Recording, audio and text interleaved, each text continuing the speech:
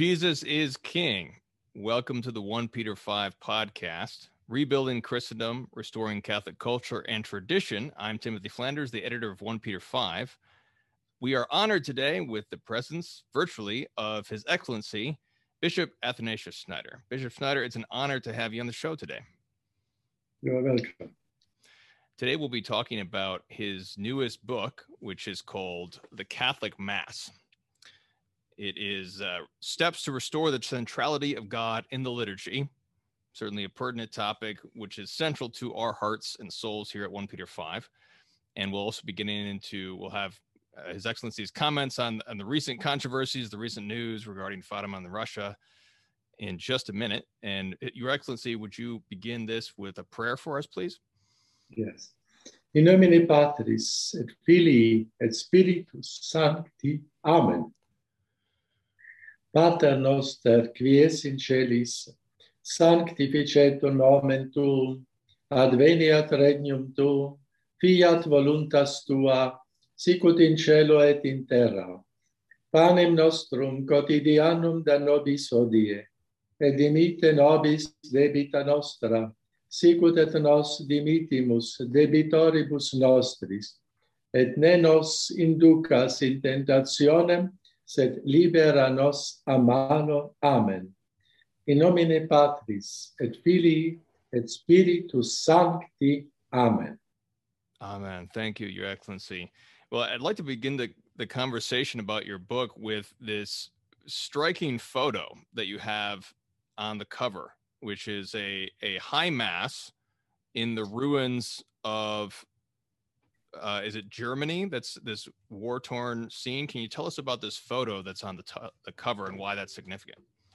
Yes, it is a photo from 1946 in June in the city of Münster in Westphalia in in northwest Germany, in the cathedral of this city, Münster, where was the famous Cardinal von Galen.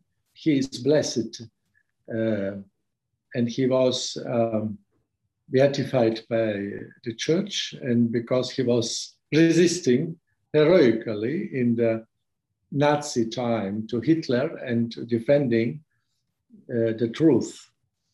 And he became a cardinal after the war, and this was his cathedral.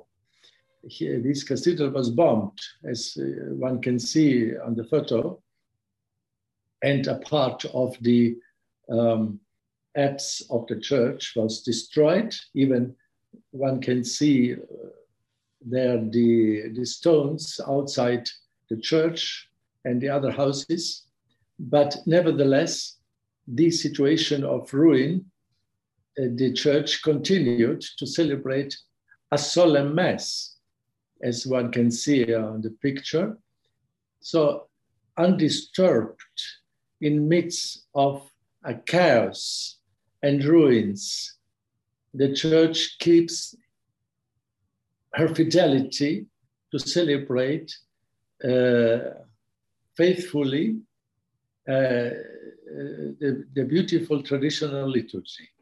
And I consider this photo very significant and timely for our situation now in the church. It is for me a symbol very much apt to express our situation, because we are now within the church, without doubt, in midst of spiritual ruin, spiritual destruction, and especially the liturgical life in so many parts of the church, in the parishes and so on, in the convents, is really like a ruin. But God calls us not to be discouraged, but to continue with confidence and with joy to celebrate the traditional liturgy, the ancient rite of the church, the liturgy of and the Mass of all ages, as I would call this, not this expression of all ages is not referring to the details of the rite, but to the spirit and the atmosphere of this traditional form. And so continue, and then God will again, through this, our fidelity to the tradition, rebuild his church and his liturgy.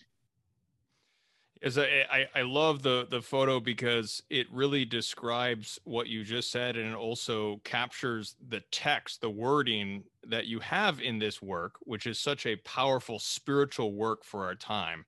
It's really spiritual reading, because it really describes that continuation of celebrating the rite with confidence and joy. You have 12 different chapters that are just a spiritual reflection on the different aspects of the Mass without shying away from the controversies. But I wanted to start with a quote on chapter 5, which is "The Mass is splendor," which is very much shown in this photo. You say this on page 124. "The Holy Mass is a splendor of beauty, in the first place because of the beauteous splendor, divine, spiritual, and moral, of the supreme act of Christ's own sacrifice. This beauty must then necessarily be manifested in the rite itself and in sacred art and sacred buildings, since their ultimate purpose is to manifest the beauty of God and the glory of his redemptive work." How do we enter into that beauty in a time when there are these ruins, these spiritual ruins, Your Excellency? Yes, we simply have again to discover the liturgy itself, the traditional liturgy, the richness which contains the traditional liturgy and all the other treasures, liturgical treasures of the church, the Gregorian chants and the other rites, not only of the Holy Mass, that are the beautiful other rites in the church. And so we have to be faithful and to keep these rites, to celebrate them, to promote their celebrations, and simply deepen our knowledge also of these texts and celebrate with a deeper conscience of that treasure. And therefore, I decided to publish this book, to share with the faithful and the priests what we have, what a great treasure we have in this liturgy. Yeah, yes, you continue on commenting on the new liturgy. You say that the Novus Ordo Missae suffers from a serious deficiency in expressing the splendor of the beauty of the divine liturgy. Why is the Novus Ordo so deficient in this beauty? It is evident. It is simply as it is by the structure of the Novus Ordo itself. Of course, one can, I concede, celebrate the Novus Ordo also in a very worthy and beautiful manner. One can celebrate the Novus Ordo ad Orientem. It is not forbidden. One can celebrate the Novus Ordo entirely in Latin, with Gregorian chant, without female altar girls or lay ministers of Eucharist and so on, all this stuff. It's not necessary for the Novus Ordo. We can avoid this. And so it could be done, but the text itself, themselves, in the Novus Ordo, even if we will celebrate this in such an atmosphere, a traditional shape, the texts themselves in the Novus Ordo are poor in comparison with the traditional liturgy.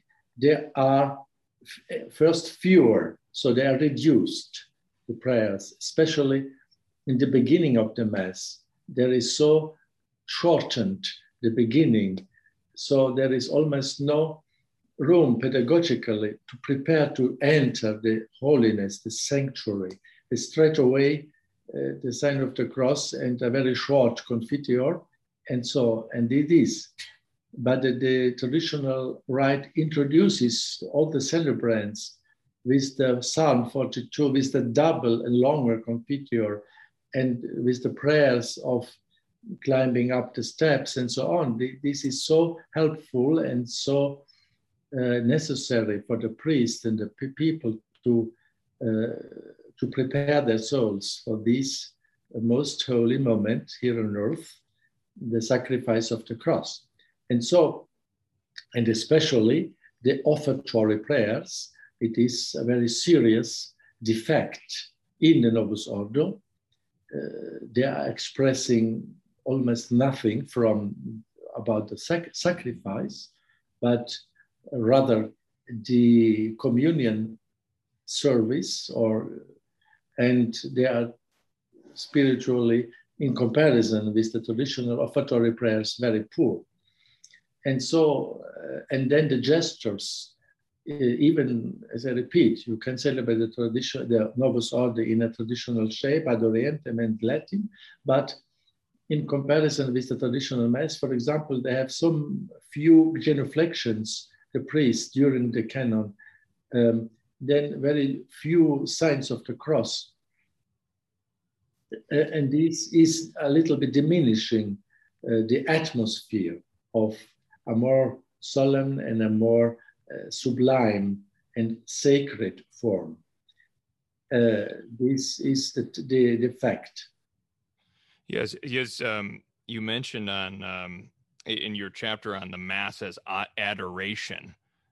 This is something that is often promoted in the Novus Ordo, as the Novus Ordo has a bigger lectionary. It's more didactic. It teaches you things. But you note on page 33 that it's not only about the intellect, but it's also about the heart. We see the beauty of the truth that urges us to love the Eucharistic Christ even more.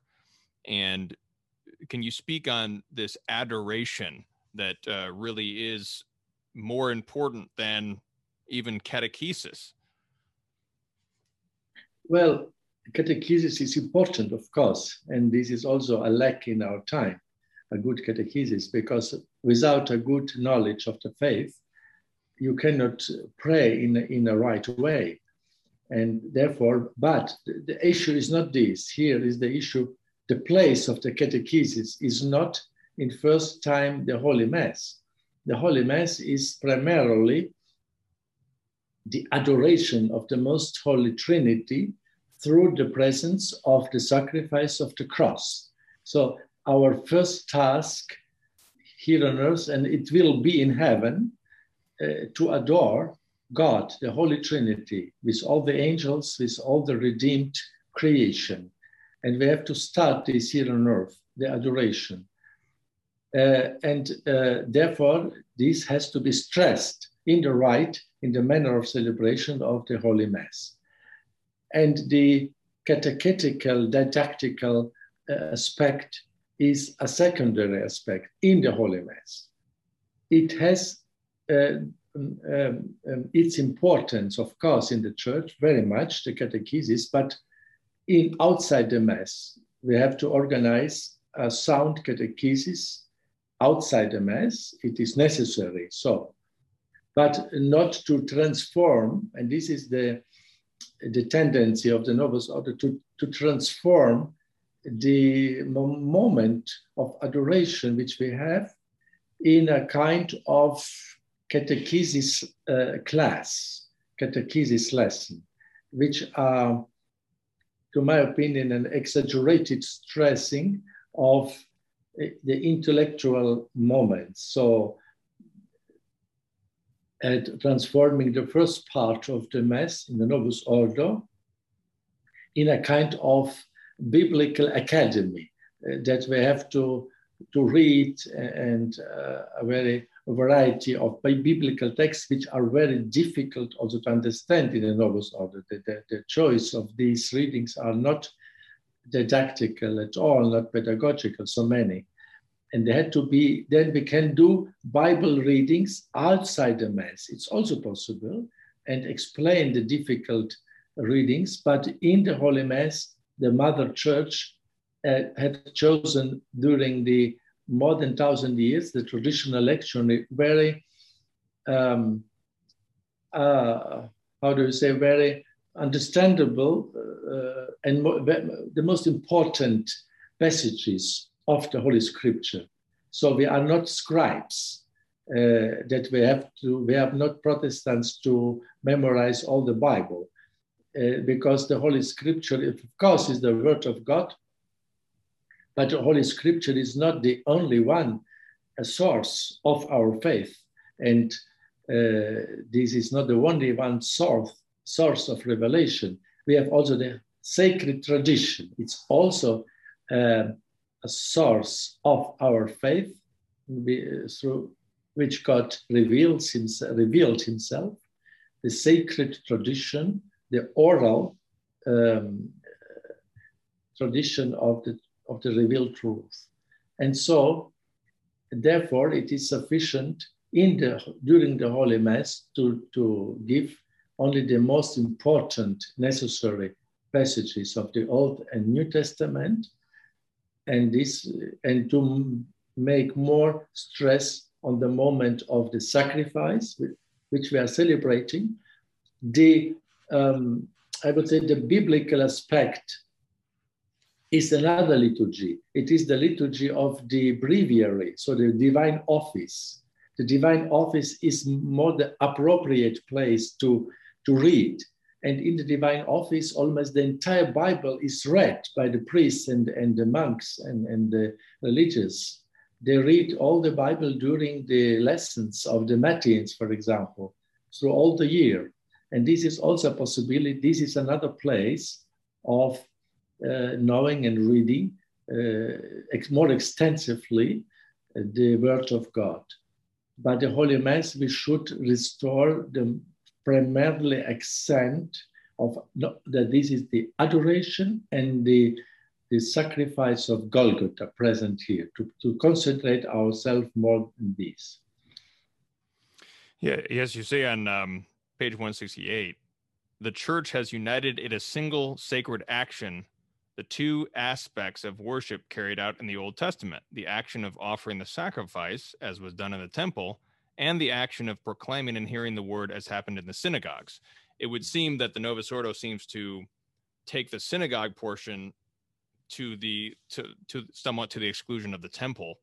Now, what would you say, Your Excellency, because some people quote Auctorem Fidei from Pius VI, they quote Auctorem Fidei to say that the Pope cannot promulgate deficient rites. How can we be faithful Catholics and yet still have some critique to the officially promulgated rite of the Novus Ordo? Well, I think we have to enter the Auctorem Fidei bull of Pope Pius VI. This expression is not infallible expression. It's simply a statement. No? We have also to distinguish not every expression of a pope, even of a good pope, is infallible in itself. So, and has to be interpreted in a wise manner. So, this is not that a pope cannot promulgate deficient rite. Maybe he was thinking heretical rites. This I agree. But deficient is an expression which we can understand in different ways. Even deficient could be really not so perfect. And this is possible simply by the fact, for example, in the 16th century, there was a cardinal in Rome, a Spanish cardinal, who completely proposed a new form of breviary, divine office, destroying the entire traditional breviary. It's also liturgy, and proposed a new liturgical form of divine office, completely made on the table, and with completely revolutionary form. And this is, of course, this was a deficient form of liturgy, but of divine office liturgy. And the popes of their time approved these, two popes, until the Pope Paul the Fourth prohibited these. Then, thanks be to God, such a not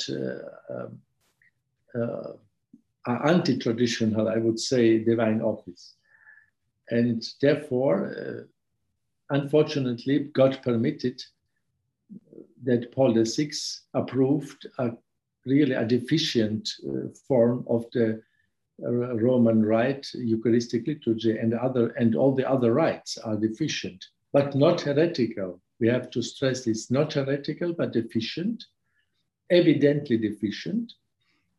And we have to pray that the Church again restores the traditional form universally. Maybe in the future it can keep some elements of the liturgical reform of Paul VI, which are in themselves meaningful and helpful.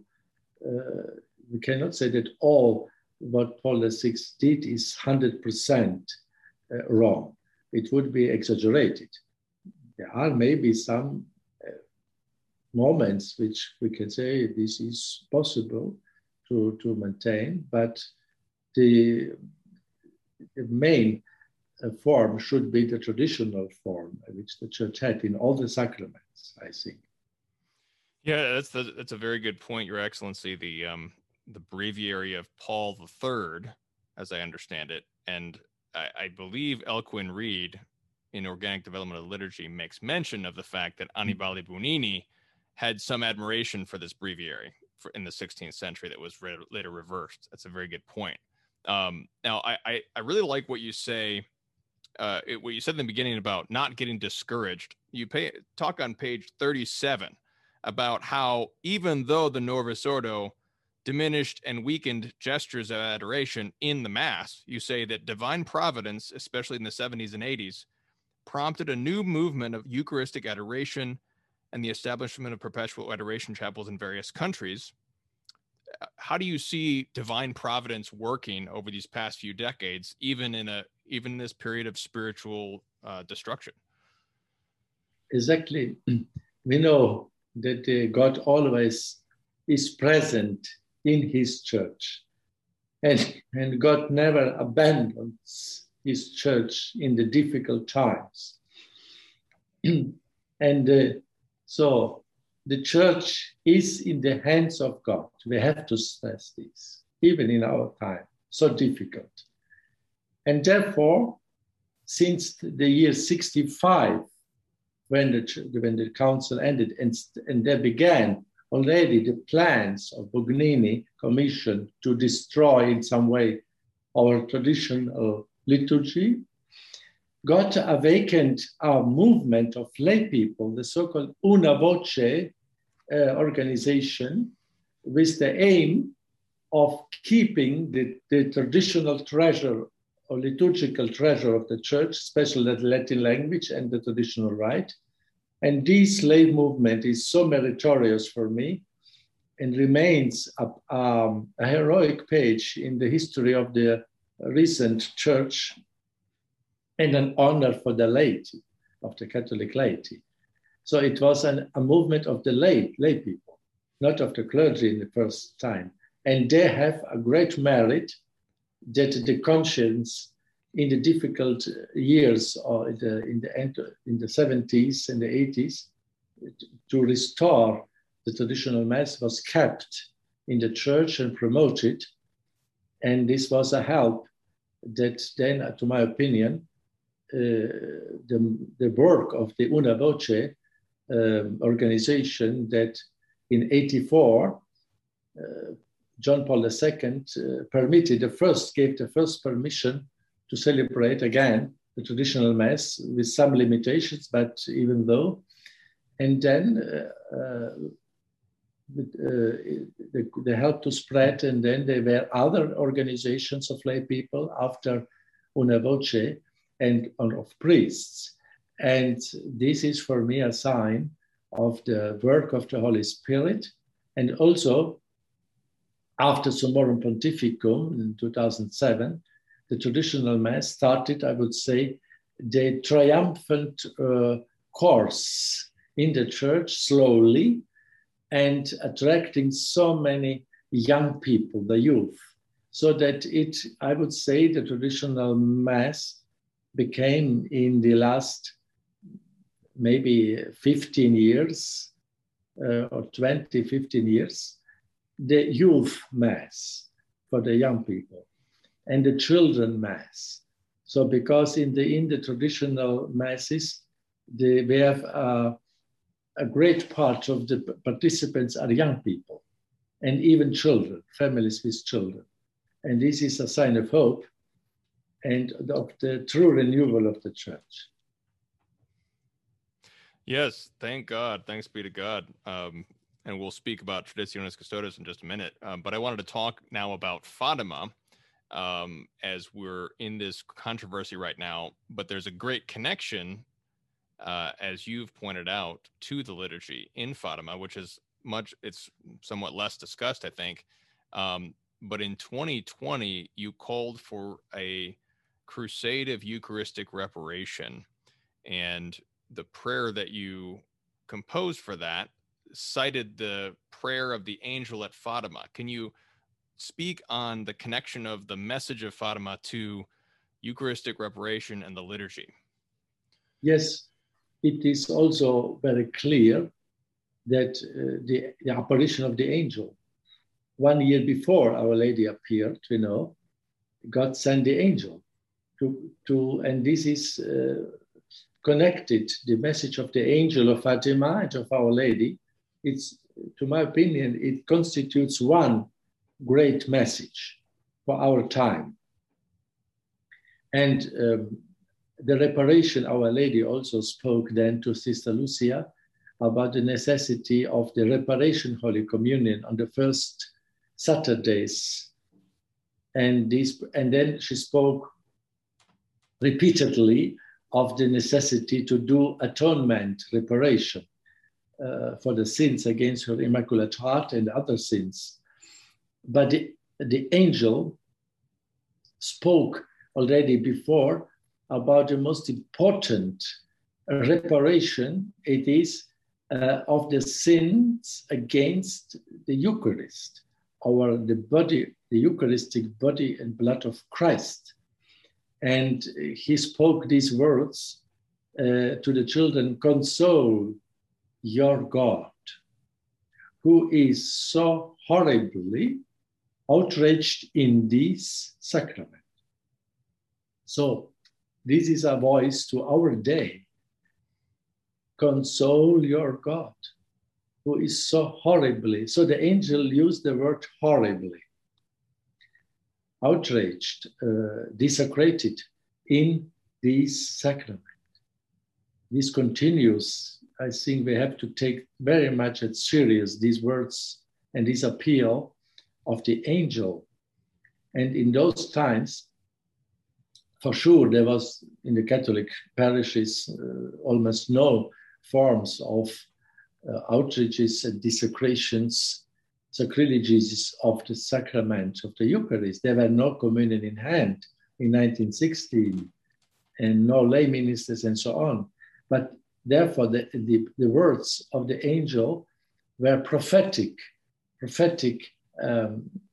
spoken in view, I believe, to our times especially. And therefore, it is necessary to make a crusade all over the world and increase these to console our Lord in the Eucharist and to make prayers of atonement. This is necessary. This is our task. When we love our Lord in the Eucharist, we are compelled to console him because we are stating before our eyes really desecrations and sacrileges in mass all over the world, in the Latin Church at least.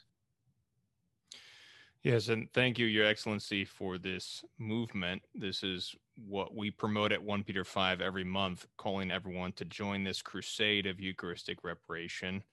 In particular, it involves committing to 1 month of Eucharistic adoration, or 1 hour of Eucharistic adoration per month in reparation, also promoting a yearly day of reparation in your diocese and other things. You can see the link below for joining the crusade of Eucharistic reparation. I'd like to have your comments, Your Excellency, on the consecration of Russia.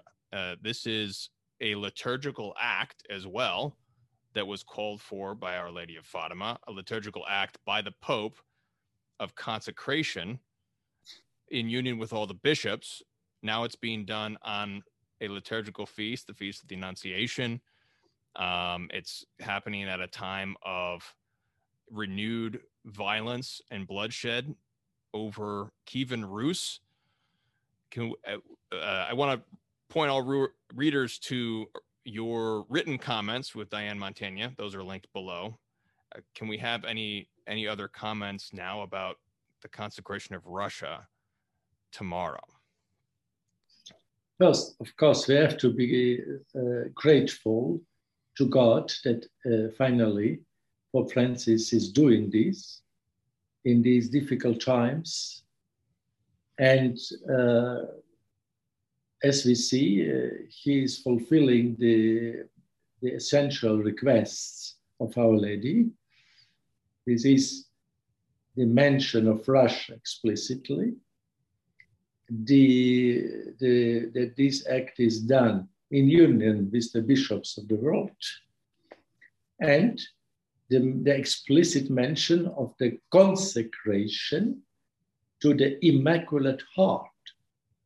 So not only consecrate to Our Lady, which John Paul II did when we analyzed the formulas. He said, "Oh, Mother of God, we entrust to you." This was the words of John Paul II. He not formally, directly in his expression consecrated to the Immaculate Heart, but he mentioned the Immaculate Heart, but not in this crucial moment to entrust, and he only used entrust to you. And then, so there were, before now, our 2022 consecration, which will take place tomorrow, there were 2 acts of the popes related to the request of Our Lady of Fatima. The first was in 52 by Pope Pius XII, where he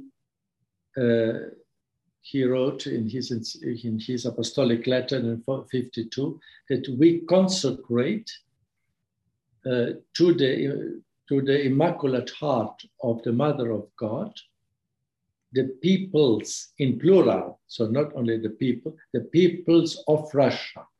Well, Russia really has so many different nations, until now. And in that time also in 1917 and in 52, there were different nations or peoples in Russia. And so Pius XII used peoples, not Russia, but peoples of Russia. But he did not observe all the requests of Our Lady. He did this alone, without the union of the bishops, the episcopate, the Catholic episcopate. So then in 84, John Paul II did this in union with all the bishops, but did not mention Russia explicitly. And in his formula, it was not directly expressed to the Immaculate Heart. The formula itself, the words, because the prayer was a very long prayer of John Paul II, where he mentioned, of course, the Immaculate Heart, but I repeat, the essential moment when it came to the expression, it was to the Mother of God. And so we see this is deficient in some way.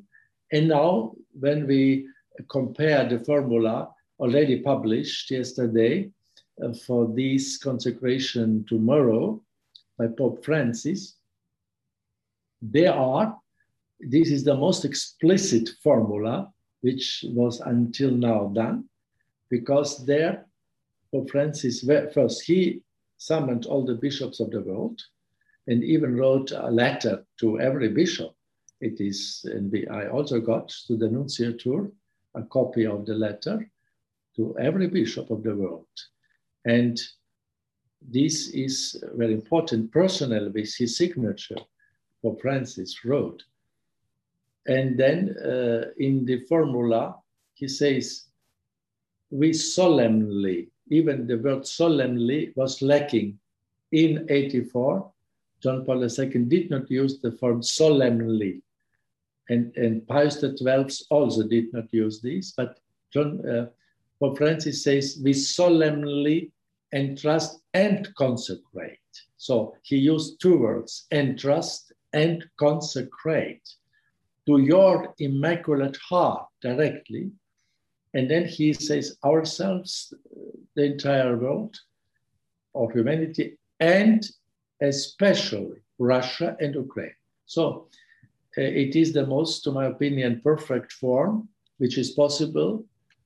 And I think it fulfills the substantial request.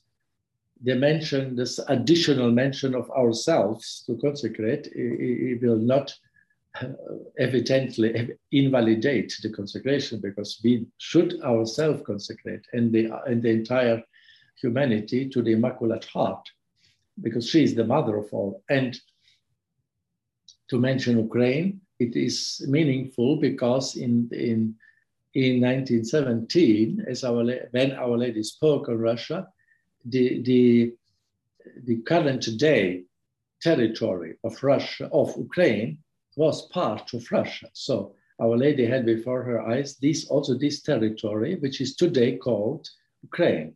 And therefore, if Our Lady would, or if the Pope would today consecrate only Russia, so this territory will be lacking, which Our Lady had before her eyes also in 1917. And besides, it is evident that it's in such a conflict between these countries, and the Pope could not one-sidedly only mention Russia. It is simply even common sense and justice to mention both. And it corresponds, I repeat, to the picture which Our Lady had in 1970, substantially. And therefore, we cannot, I think the people, even pious people, they do an error. They approach to this issue in a very legalistic form, but this is not fitting to a private revelation. It's still a private revelation. Fatima is not a public revelation. We have to distinguish. And we cannot treat the requests or the formulations of Our Lady like a dogma, which we cannot change one word, or like a sacramental form of a sacrament, which we cannot change. It is simply Our Lady gave us these elements, substantial, and in her humility, she left this to the decision of the Pope, who is the head of the church and the authority, but by keeping the elements, the most important. And now Pope Francis kept the joining some other expressions which are not essential, but additional. So, and this is clear that we are not Pharisees and scribes, that you can not change one letter, I repeat. You have not to exaggerate this, and I repeat, it's not public revelation. It's not a sacramental form. And Our Lady did not give us a form. She left this to the church. And so, and recently also, some people are concerned about one expression in the prayer. But the Pope, there is a part where there are some titles of Our Lady, Queen of Peace, and so on. And then is a title of Earth of Heaven. Earth of Heaven. And it's now I compared in different languages, translated in different ways. So we got from the Nunciature the Russian text of the consecration, and this expression is translated as heavenly earth. Heavenly earth. So, and in German, it is translated also more or less in this sense, not earth of heaven, but or a new earth, renewed or in some way. So it is a different expression. So we cannot fix only one, and it could be interpreted, to my opinion, suddenly, to my opinion, when I was reading this, not usual expression, earth of heaven. But maybe it expresses the idea of new heaven and new earth, which we have in the Holy Scripture. God will create a new earth and a new heaven. So it is a renewed earth by grace, could be interpreted, this expression. So we have to interpret this in a benevolent way, not straight away in saying this is a pagan expression of Pachamama and so on. I think it is far fetching, and we have to interpret always in a religious context the closest possible positive spiritual expression. For example, there are different poetic expressions in so many songs, traditional songs about Our Lady, like "You are the new garden." This is traditional songs. You are the new garden of heaven. So new garden or garden of heaven, it is, you can find in traditional songs of Our Lady. And so garden of heaven or earth of heaven, it's close. And so in this sense, as a new garden of heaven and so on, we can interpret this, which some people now are concerned about, this one word expression, tierra del cielo, del ciel, and so. But I repeat, we have to interpret this in a benevolent and in a Catholic way, and it is possible. It is not in itself such. In itself, it's not heretical or pagan in itself. We can interpret this, I repeat, in a Catholic way. Okay. Well, thank you so much, Your Excellency. Yes, and so interpreting things in a benevolent way, piously, not legalistically. Lastly, last question.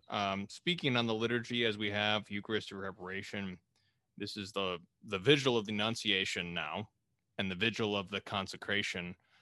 How can the faithful, how can we spiritually prepare ourselves for really abandoning ourselves to divine providence and what may come with this consecration? Well, we are living in faith, not in vision. We are continuing to be in the valley of tears. This is we sing this in Salve Regina, in Hac Lacrimarum Valle. We are still on the way, on the pilgrimage. We are not yet at home. And St. Augustine said, the church is going until Christ will come amidst tribulations. But he added, and consolations of God. In midst of tribulations and consolations of God. This is our way. So, and then our Lord said to the apostles, in the Acts of the Apostles, it is not upon you to know the times established by my Father. It is not upon us. The consecration will not have an immediate, automatic effect. It is never so. And this would be a wrong understanding even of a Catholic faith. And it would be a kind of magic understanding. This is wrong. It is not sane. It is an act of faith. And the time where Our Lady promised the effects of, concretely, conversion of Russia, a time of peace for humanity, it will come in a way which we don't know and in a time established by God. And therefore we continue to believe in this. it is, to my opinion, a very simplistic way of these people, and a kind of maybe also not readiness to carry the cross and the difficulties. Maybe I will not see the effect of the conversion of Russia and of the peace in my lifetime, maybe after me, but it will come, because Our Lady promised, and finally the Pope did in a substantial way what she asked, and the rest we give to God's hand. It's not important that tomorrow we will shout the triumph that they will come again. This is not saying for Catholics to think in such a way. Well, that's great wisdom, Your Excellency. The readiness to carry the cross, even if and when the triumph does come. We know it will come. We don't know when exactly or how exactly, in terms of how it exactly comes about. But that's great wisdom for us to take into tomorrow in the consecration and into what may come in Ukraine and all of the wars, and however many days, weeks, months, or years this may take to all be effective in God's good timing. So, Your Excellency, thank you so much for your time today. Once again, everyone, please buy this fantastic text. It really is a marvelous spiritual reading and meditation on the holy sacrifice of the Mass. I thank you so much for it, Your Excellency. Would you please give us a blessing to end this conversation? Yes. Dominus vobiscum. Et cum spiritu tuo. Et benedictio Dei omnipotentis, Patris, et Filii, et Spiritus Sancti descendat super vos, et maneat semper. Amen. Praise be Jesus Christ. Now and forever.